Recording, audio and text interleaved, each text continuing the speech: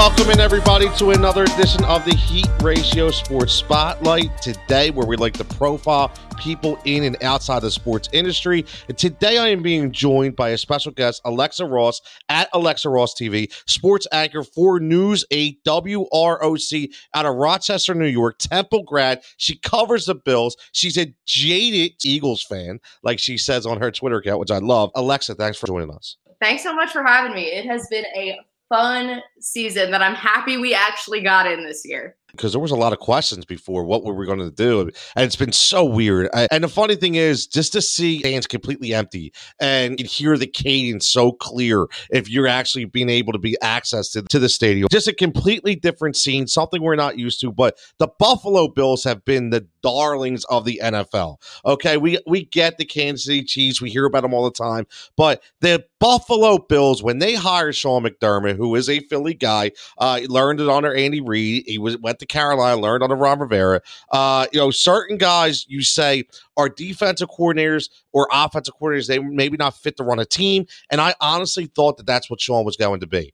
But he has proved me wrong. And I know you've only been covering the team for 2 years, but in those 2 years, what he's been able to do, because they were very important years that you've been covering the team, what has he done to be able to push this team in a positive direction? It's all about the culture. I mean, when you look at the Bills of last year and the Bills of the year before and the Bills of the Sean McDermott era, you know they have a great defense. We all know that. We knew that a great defense was coming from Sean McDermott's team. That was not a question. But it was when the offense started to click. It was building the culture that was, we want to be great, and we can get to being great if we add the great pieces. And general manager Brandon Beane has done a great job of that. I think the biggest example of that is Stefon Diggs. I think that they really leveled up when they traded their first round pick to Minnesota for Stefon. And I was just as skeptical as everybody else about Diggs and his personality and the things that I had heard and things I had seen. And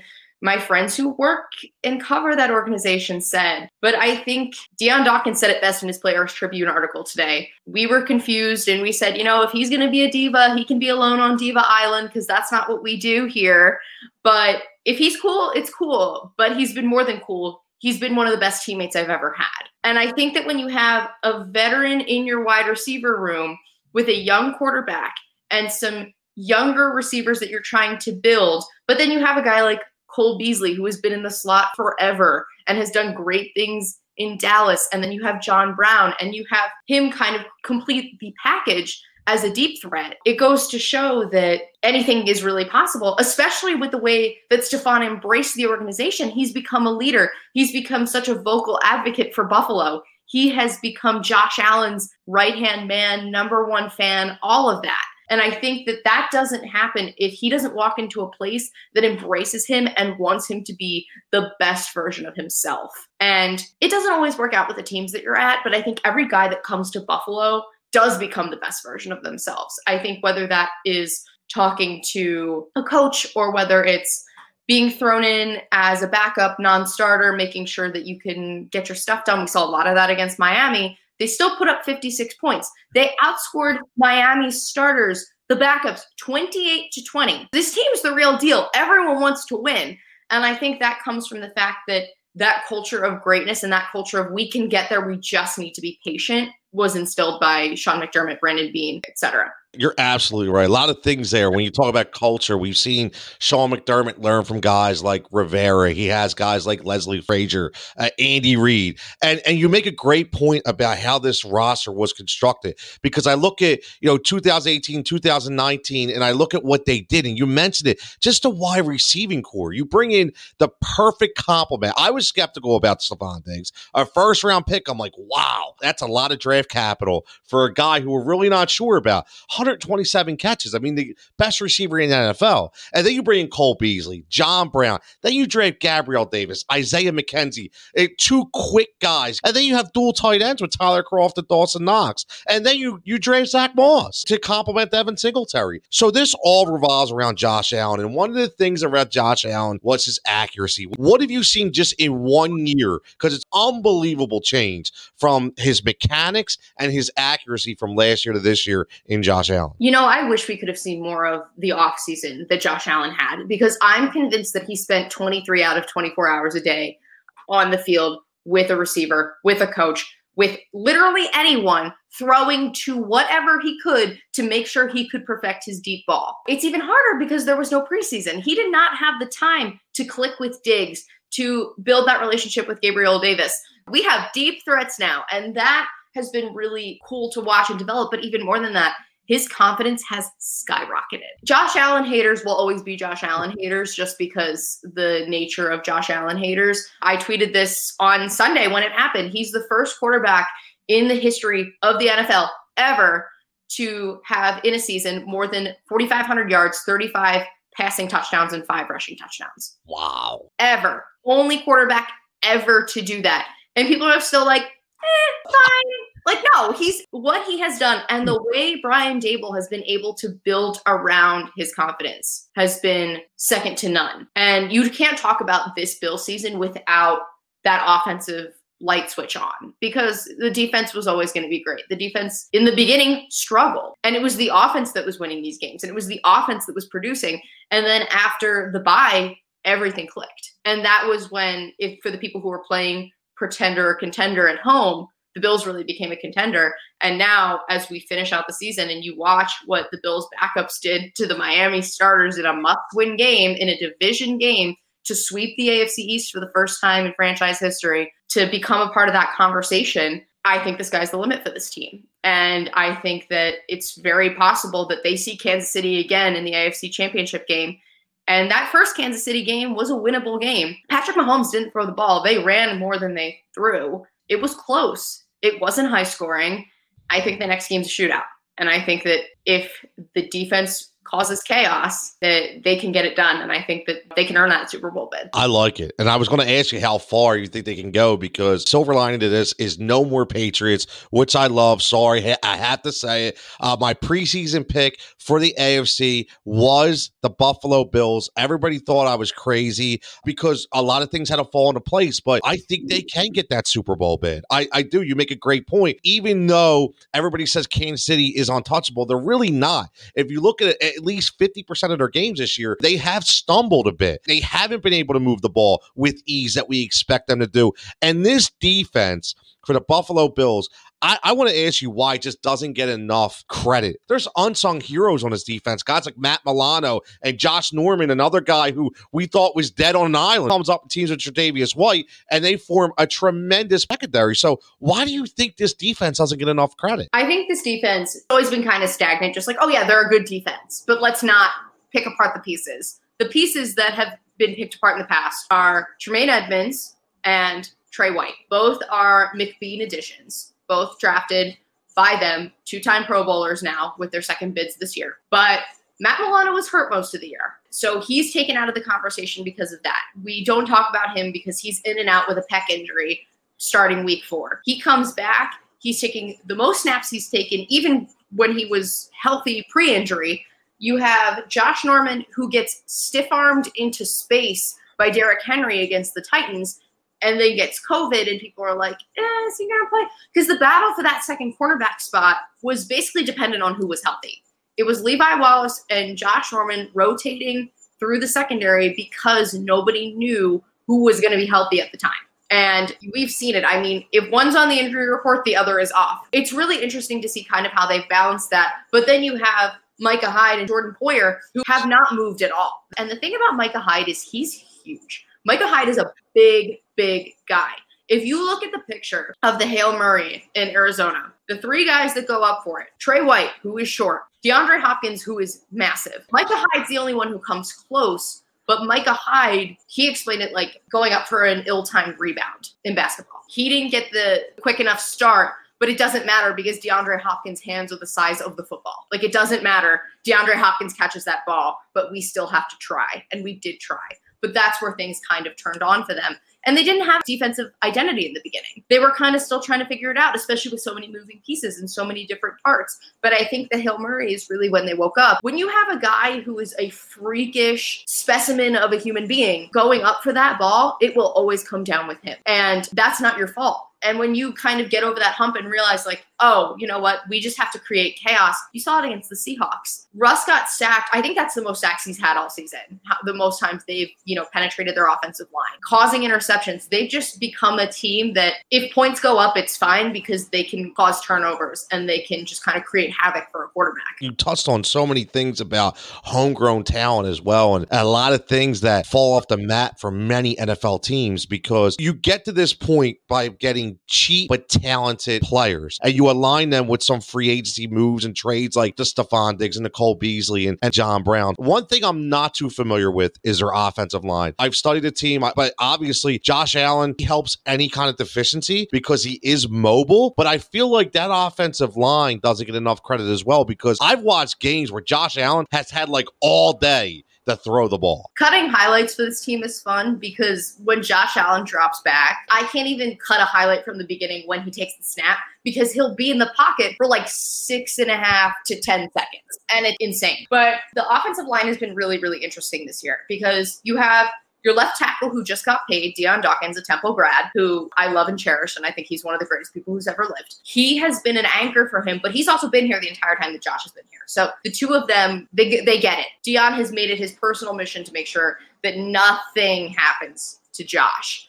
Under center, you have Mitch Morse, former Kansas City center. He has learned how to deal with that, as you know, Andy Reid offensive lines always do. And then you have Don Feliciano, who was out for a little bit, but kind of came back. Cody Ford, who they drafted, who's kind of come into his own. He moved to left guard actually this year. And I think that that's been a really good landing spot for him. And the right side has kind of moved around with new people like Daryl Williams. He came from Carolina. The Carolina to Buffalo pipeline is strong, as you probably would imagine, with Brandon Beane and Sean McDermott. But Daryl Williams was brought into Dion Dawkins' home the first day he got there, just kind of to build that camaraderie and stuff, because this offensive line didn't really change all that much this offseason. It only changed because of John Feliciano's injury. So they kind of had to build their backups and kind of get them in the right spot. And McDermott and Dable have shuffled them around. They have moved these guys around and they've done different combinations of their five up front. And it's honestly worked. It doesn't really matter where people are. As long as Dion's on the left side, they're fine. And I know that they care a lot and they have really made it a point to not just protect Josh, but also to give Zach Moss and Devin Singletary the time that they need to run because of how explosive both of those two guys are. One thing that you said, and it just hits home to me, is there's a lot of Andy Reid in this team. There's a lot of Sean McDermott. And I think about back with the Philly connection when you had John Runyon and Trey Thomas for so many years. And we know Andy Reid would say all the time, you build within the trenches. And this is playoff football is you win with your defensive and offensive line and your running game. And that's one thing that the Buffalo Bills have. You mentioned a lot of names. I mean, give the Michael Orr effect, right? The left tackle, the blind side, kind of like the movie. I mean, that is your favorite person when you're a quarterback. Well, parlay this into the NFC because at the end of this interview, I'm going to get your Super Bowl prediction. Obviously, I know the Bills are going to be in there, but you're a Philadelphia native. You see what's been going on for the Philadelphia Eagles, and I love to see, because you cover the Bills, I know I follow you on Twitter. We go back and forth. I know you're very invested in what the Eagles do. And just as a whole, what has kind of been your thought process of this entire year with all the dysfunctional things that have happened within this Eagles organization? It's got to start at the top. We cannot blame the players for the problems that the front office has created. I don't think that it is fair to blame Carson Wentz for his own benching and demise. When you cannot build your offensive line at all, you have 40-something-year-old Jason Peters playing left tackle who should have retired like 8 years ago. Jason Kelce is the only functional part of that offense right now, and he's going to retire, as seen by photos of him post-game with Zach Ertz and Carson Wentz after Sunday night. But I don't think drafting Jalen Reagor was the problem. I think he's a good receiver. He got hurt, and that's not his fault, but he couldn't kind of come into his own. Howie did nothing in the offseason to help his offense at all. He did not build up his offensive line. You don't even need to get a Stephon Diggs level receiver. You just need to get a receiver who can move. You don't need to re-sign Deshaun Jackson. I understand what Deshaun Jackson did for the franchise, but he does not need to be playing football anymore. He doesn't. He has been hurt for more time than he's been playing during his time as an Eagle. They need to essentially eat everyone's cap space at this point. Like, they just need to eat everyone's contracts because there's no reason that these people need to stay. Nobody needs to stick around. I don't think Doug's to blame about that either. You work with what you're given. And when what you're given is bad, it doesn't help you. Does that mean I think that Doug needs to stay and keep play calling ability? No. I think they need to hire a real offensive coordinator. The last time the Eagles really knew what they were doing on offense was when Frank Reich was calling the plays. And now Frank Reich is about to play in the playoffs against the Bills. So for me, when I look at this team, I just see so much dysfunction that nobody wants to blame what's happening up top. Everyone wants to just be like, it's Carson's fault.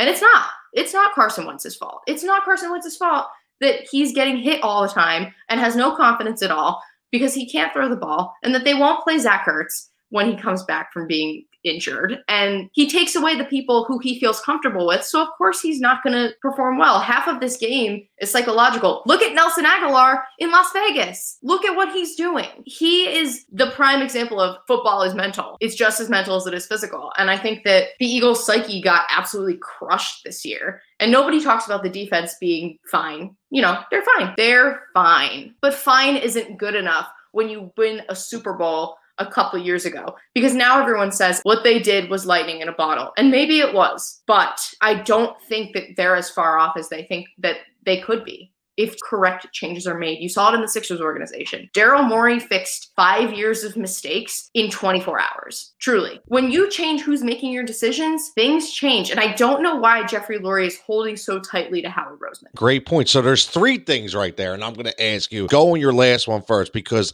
I don't understand how Howie Roseman keeps his job. I don't, for exactly what you said. You look at the draft, 2017, they have one guy left. One guy, Derek Barnett. We don't even know if he's going to stay. An entire draft wasted.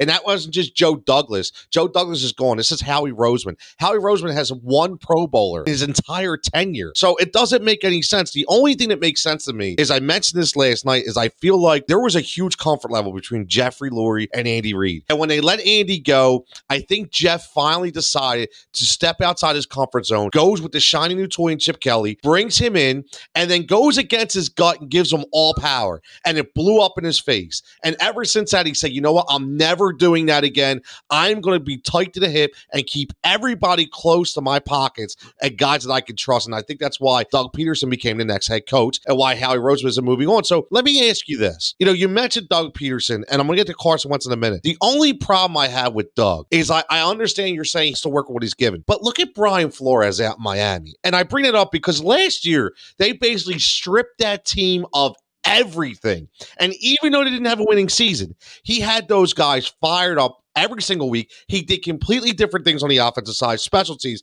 defense, had those guys believing and competing. So when you watch a team go out and just flounder and kind of look like they've quit, I don't understand how you don't put that on the head coach. I mean, I want to believe that Doug is a good head coach. I do. I really do want to believe that. I don't think Doug gets canned until they hire an offensive coordinator and they see if it's what's wrong and kind of can dissect it from there. I think that Doug Peterson is a Super Bowl winning coach, and you do not fire your Super Bowl winning coach without evaluating every possible option, because you know how this organization is. It's nostalgic. That's why Deshaun Jackson has a job. I don't think he gets canned. I also don't think he does what he did last night if there's no guarantee that his job is safe, because no coach wants to lose a game on purpose. No player wants to lose a game on purpose. Players were pissed. Do I blame them? No. Am I glad they lost? Absolutely. They need that number 6 pick. But I see why they're pissed off, why they're mad that Doug said, you know what, let's put in Nate. Let's put him in. I think they were banking on that game being a blowout. I think they were banking on Washington just blowing it out.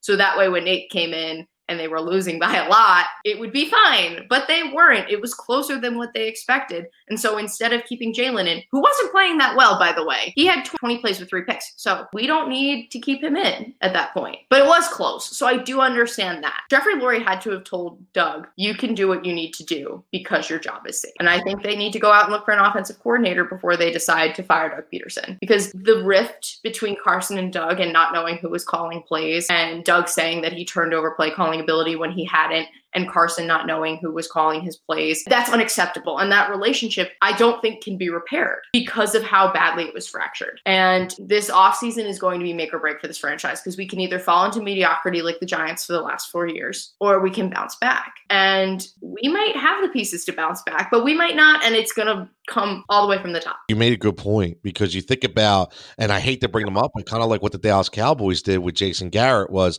let's give play calling ability to Kellen Moore and see what's going to happen. And it worked. And Jason Garrett got gained, right? So at the end of the day, I completely agree with you 100% that this relationship cannot be repaired. You already see it. There's a reason why you've seen 3 guys, and you alluded to it earlier, with Zach Ertz and Jason Kelce and Carson Wentz on the field. They were saying their goodbyes. They knew this was the last time they would be together. They knew this. I don't blame Carson. I say it all the time, where it's like, he should just stick it out. Listen, he got paid $100 million to be the franchise quarterback. He hasn't even had a chance to try to repair himself. So why would he want to be Jalen Hurts' backup? I would think less of him if he said, I'll just stay and be the backup. I like that he's a competitor and he wants to start. And I like that Jalen Hurts wants to start. So let me ask you this. Just crystal ball. We put it down. Alexa looks into the ball and says to herself, we're going to go through this whole season. Who is your starting quarterback for the Eagles week 1 in 2021?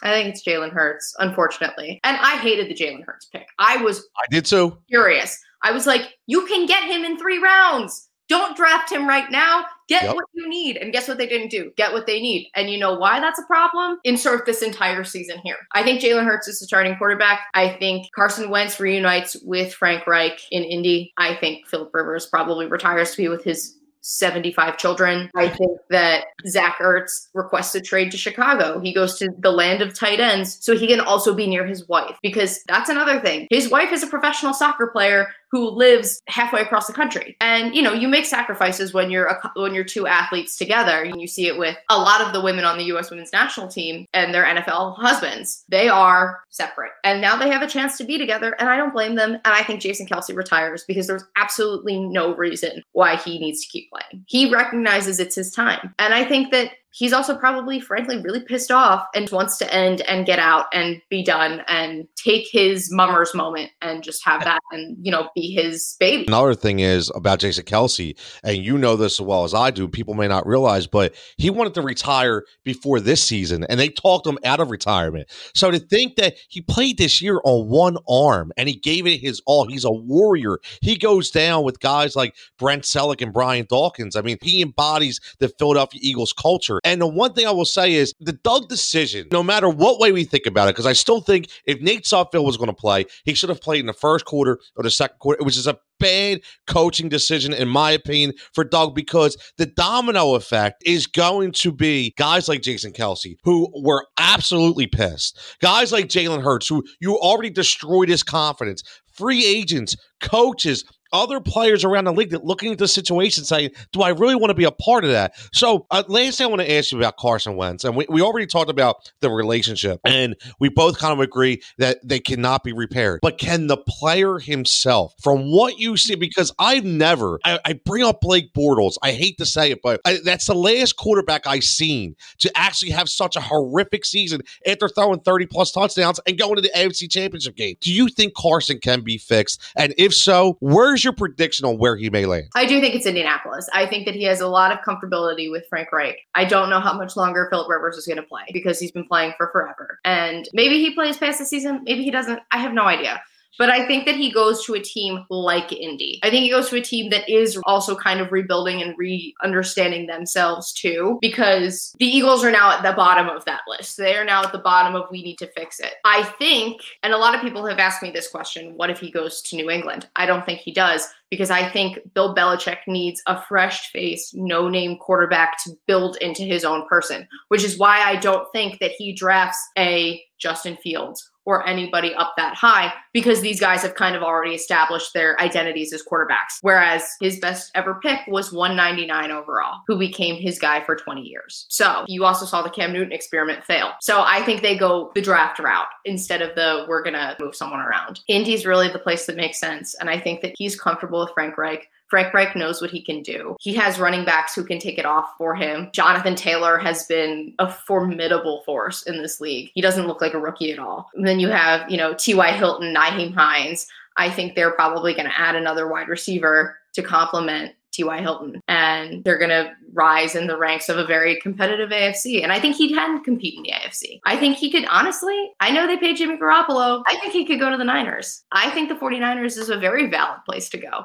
I think that it's very possible that they eat his contract too, because I think they really went too quickly in making that decision. Can you imagine? Kyle Shanahan is an offensive genius. He really is. And I love Shanahan because for years he wrote the coattails of his dad. It was like, you know what? He's just Mike's kid. He can't coach. This dude's phenomenal. He really is. I think Jimmy Garoppolo, they only get hit with like a $2.5 million cap hit if they release him. Yeah, right? It's not bad. No. That's chump change. And I think Nick Mullins has proved that he's a very serviceable backup, and he is not going to be anything other than a backup. I think Jimmy Garoppolo is in like the lower tier of starting quarterbacks. I do think he's a starting quarterback. And I think that's why it worked for him in San Fran, because of how good Kyle Shanahan is at his job and what he had around him. I think Carson Wentz needs an offense like that. I think he needs a tight end. It doesn't matter where he goes. He needs a tight end. He could go to Chicago and do really well too. Tight end central. And Carson's big and physical. He likes his receivers to be big and physical. So that's why Zach Ertz is his favorite. I would love to see that reunion in Chicago, because the Bears have been, the Bears are the best defense in football, and the offense has always struggled. And Nick Foles tried to save it and it didn't work. And Mitch Trubisky is a bust. And they need to make a decision. And I don't think that they're going to draft another quarterback, because they realized how poorly it went with Mitch Trubisky. Yeah, do not let Ryan Pace draft another quarterback, please. No, if Ryan Pace wants to trade for a quarterback, I think that's fine. I think because he has acquired some really great talent from other teams. I think that he can bargain and move things well. I don't think he knows how to make a good decision. Top three, not in this order: Indianapolis, San Fran, Chicago. I like that. I love the Indianapolis experiment. I just think that it just seems too good to be true, right? It's just like that. It's too good. It would be perfect, but I just think Chicago. If Zach Ertz gets traded to Chicago, and then you have Nick Foles as a backup and Carson as a starter, right? Think about that. You give them Al Robinson. They have a nice young. If Anthony Miller can ever get his crap together, and Darnell Mooney's actually proven to be serviceable. David Montgomery, one of the best running backs the last 5 weeks of the season. Finally, right? They get Tariq Cohen back. That team, and like you said, great defense. Listen, the sky's the limit. They just need the arm, and maybe that could be Carson Wentz. Who knows? Could be. San Fran is an unfair thing to look at this season, just because their entire roster got hurt very early on, and them having a down year after a Super Bowl because of injury doesn't mean they're a bad team. I think that they are still. In a normal year, they're still fighting for this NFC team. It's going to be the Packers, and good for them, good for Aaron Rodgers, good for everything that's going on in Green Bay. I think that we can have a really fun Bills-Green Bay Super Bowl in the battle of cold weather teams. I like it. Well, there you go. That was going to be the final question. Looking at that Alexa crystal ball again, what is going to be the Super Bowl? Are you saying we're seeing the Green Bay Buffalo Super Bowl? We can lock it in now. Buffalo obviously is going to win, right? We got to say Buffalo wins. I don't want to jinx anything. So wait, hold on. Aaron Rodgers, MVP? Probably. Yeah. I think Aaron Rodgers, he's having the best season of his career. And I think if he weren't, Josh Allen's the MVP without a question. I do think Sean McDermott wins Coach of the Year, though, with what he did. Really? I think he is definitely in that conversation and definitely can win. I think Josh Allen, if last week was included, I think Josh Allen wins. In the voting, in the conversation, I think Josh Allen wins. I would have to say Kevin Stefanski has to be my Coach of the Year. McDermott. That's a good choice. That's a good choice. McDermott number 2. But what he's done in Cleveland. Yeah. Like, who would have thought, right? Who would have thought? I feel like Buffalo and Cleveland are both in this, like, everyone's like, are we in the Twilight Zone? Why are these teams so good? So I think that the two of them, whoever wins, they win for the same reason, in that they're doing things that have never been done before. That's true. It is 2020, right? So, well, it's 2021 now. So the teams were built in 2020. But, so things you never know. Alexa, thank you so much for joining us. This has been tremendous. Can't wait to get you on again and get some more insight. So I know I opened up and let everybody know, but, explain to everybody where they can find you and watch your segments on TV. Yeah, so you can follow me at Alexa Ross TV on Twitter for some Bills updates, things like that, snarky Philadelphia commentary. We are officially in Sixers territory, so I'm having a lot of fun with them. Be sure you can see articles, things like that on RochesterFirst.com. Reach out if you want and have any questions. And, thanks so much for having me on. It's been great. Again, I'm very appreciative. A great 2021 year. And go Bills and go for the Eagles revitalization project in 2021. Alexa, thank you so much. Thank you.